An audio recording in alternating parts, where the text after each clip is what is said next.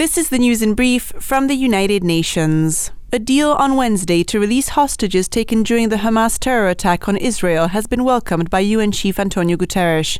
He said that the UN stood ready to maximize the positive humanitarian impact of the agreement. This is an important step in the right direction, but much more needs to be done, Mr. Guterres said, via a statement from his spokesperson Farhan Haq. The top UN official leading efforts to secure a lasting peace in the Middle East, Tor Wennesland, also welcomed the announced 96-hour humanitarian pause in war-shattered Gaza. In his statement, Mr. Wennesland welcomed the efforts of the governments of Egypt, Qatar and the United States in facilitating the agreement. UN humanitarians have reiterated that they remain ready to seize the opportunity to ramp up life-saving aid to the enclave. Meanwhile, the UN agency WHO said that a new evacuation of critically ill patients and health workers was underway at Gaza City's embattled Al-Shifa hospital, with more to follow in northern Gaza.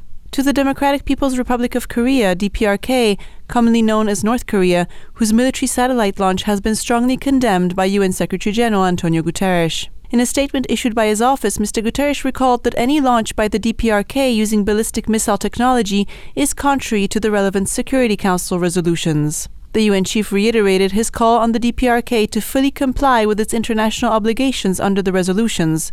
He also urged the country to return to dialogue without preconditions to achieve sustainable peace and the denuclearization of the Korean peninsula.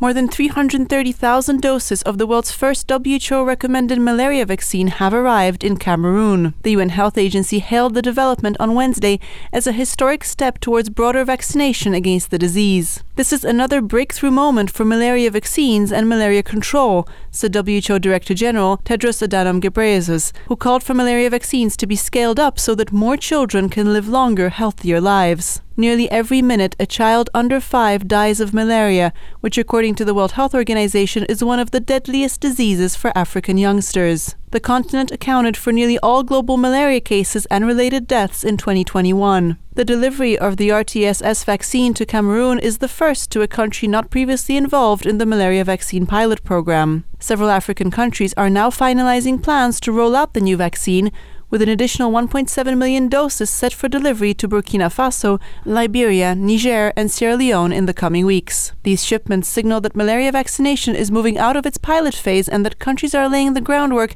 to begin vaccinations through routine immunization programs in the first quarter of 2024, WHO said. Dominika Tomaszewska-Mortimer, UN News.